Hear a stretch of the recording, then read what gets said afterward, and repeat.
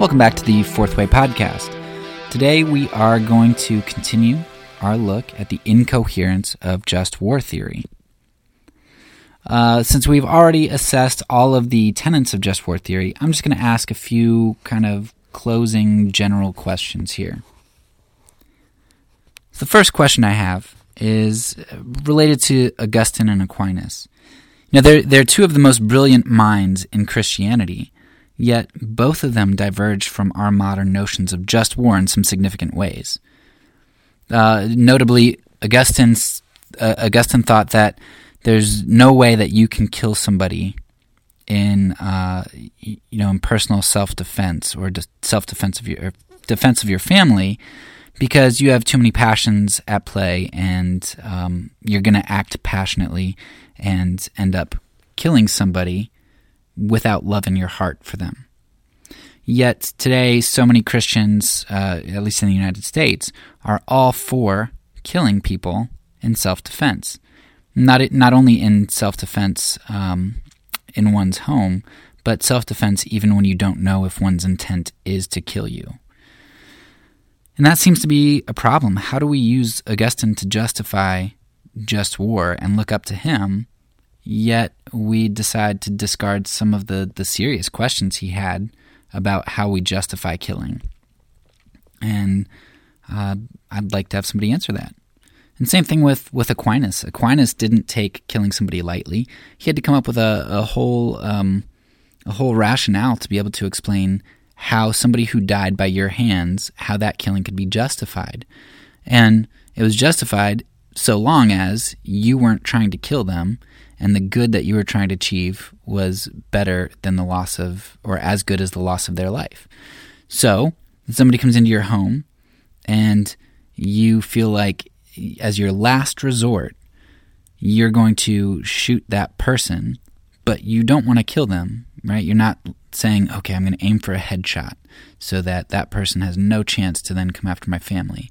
Instead, you might say, I'm going to aim for his shoulder or his belly or whatever, but I want to deter him, the aggressor, from coming.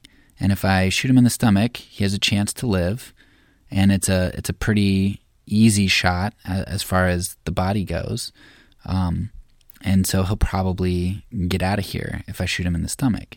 But I don't want to shoot him in the chest and the heart, and I don't want to shoot him in the head. So that's what I'm intending to do. But that's not what we see from American Christians. American conservative Christians, at least the more conservative ones, the ones that I grew up with and the ones that I hear from a lot today, they're going to say, hey, look, somebody comes into your house, they're trespassing, they can't have a good intention, and there's no way I'm letting somebody harm my family. If he comes in, I've got my shotgun, I'm going to blast him in the chest. And not only that, but I'm not going to let him get away. I want to make sure that he's dead so that he can't get off my property, because if he's off my property, then I incur different sets of legal issues. Right? It's this idea that I'm going to blast him to kill him, and that's their problem because they shouldn't have stepped on my property. They shouldn't have made themselves my enemy. And for Aquinas, who's more lenient than Augustine in terms of what we can do for self-defense, I think Aquinas would be appalled at American conservative Christian gun ethics, or a lack thereof. And we even see in a lot of movies and a lot of scenarios that you hear from people who maybe hear some noises in their house. It's like, instead of barricading themselves in their room and getting their family all together and trying to hunker down, what do you see in the movies and what do you hear from people who've gone and heard noises in their house? They grab their gun and they go check on it. Why? Why would you do that? You do that because you think you have the upper hand, you have a gun, and you're willing to do violence, and you're going to make sure that somebody doesn't slight you by coming onto your property and thinking that they can enter your home without consequence. Whether you say that or not, why else would you go after them? If violence was truly a last resort, what we'd see in movies and what we'd hear from people who check on noises in their house, we'd have people barricading themselves in their room and calling 911 if they really felt that they were threatened. It wouldn't be somebody going and being ready for a fight. That is not the Christian thing to do. But it is the Christian thing that's done, and that seems problematic to me. And I think it would seem problematic to Augustine and Aquinas as well. So our rationale for just war today in the conservative Christian community is absolutely not the same as the rationale that we see from people like Augustine and Aquinas, the two, fathers of just war theory, if you will. Another problem you have, which we've cited a number of times throughout all of our episodes, is how do you deal with the early church tradition being opposed to all violence, whether that's abortion, capital punishment, self-defense, war? How do you deal with that?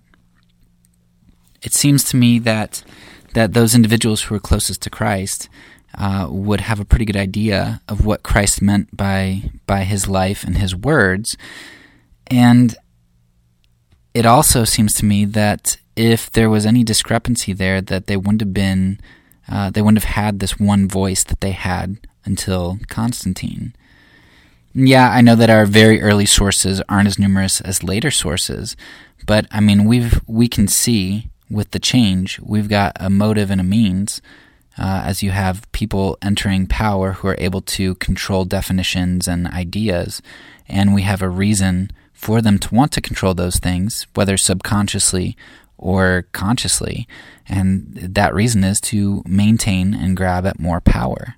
We've seen how that power works out through the ages in books like Anatomy of a Hybrid and Dan Carlin's Hardcore History on torture, and Crusades. Everything you can think of coming out of Christendom is just, it's not a heritage that is convenient for us when we talk to atheists and other people who want to see how Christianity is different, not just hear how hypothetically it should be. Finally, last general question that stands out to me is, how would not going to war or not preparing for war have impacted previous wars? We've talked about this a little bit in regard to World War I, World War II, World War I and how that made issues with the Middle East and led to Germany in World War II. And World War II, the creation of Israel and further dealings with the Middle East and how that kind of went downhill and the issues there. We talked about that a little bit too. But I want to bring up one other scenario that I don't think I mentioned yet. And this is, it's interesting to me. It just came up to me the other day when I was reading Victories Without Violence. And one of the stories just made something click for me, because in story after story, one of the common themes that you see is that peacefulness disarms violence. And in some of these situations, in many of the situations, the reason an individual ended up being safe was because when they didn't have a weapon, they weren't viewed as a threat. And when they weren't viewed as a threat, the armed people were disarmed in their posture. So even though the aggressors or armed individuals had arms, they're disarmed against people who aren't armed because of their posture of maybe not deference, but just their posture of peacefulness. When you're not a threat, your chance of not being harmed is better. So that made me think, of course, to World War II, because I've had discussions with a lot of people who will say, well, what were we supposed to do? We were attacked by Japan, right? Shouldn't we have attacked them and entered the war? And there were a couple thoughts that went through my head.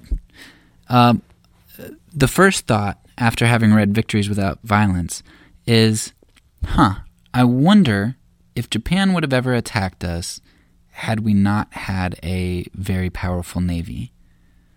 If we wouldn't have had a navy, would they have attacked us?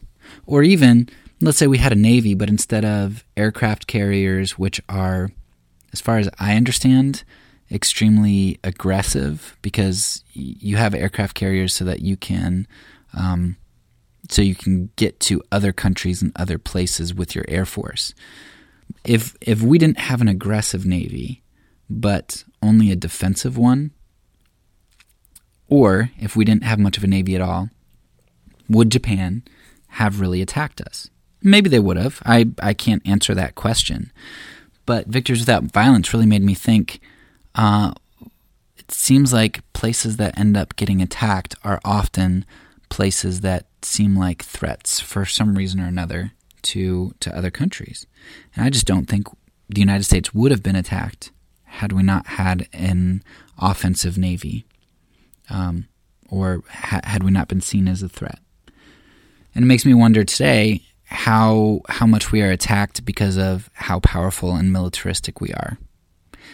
Yeah, the conservative Christian idea is that people hate us because we're so awesome, right? Because we've got so much money and we're so free, right? People must hate us because of all these things we have.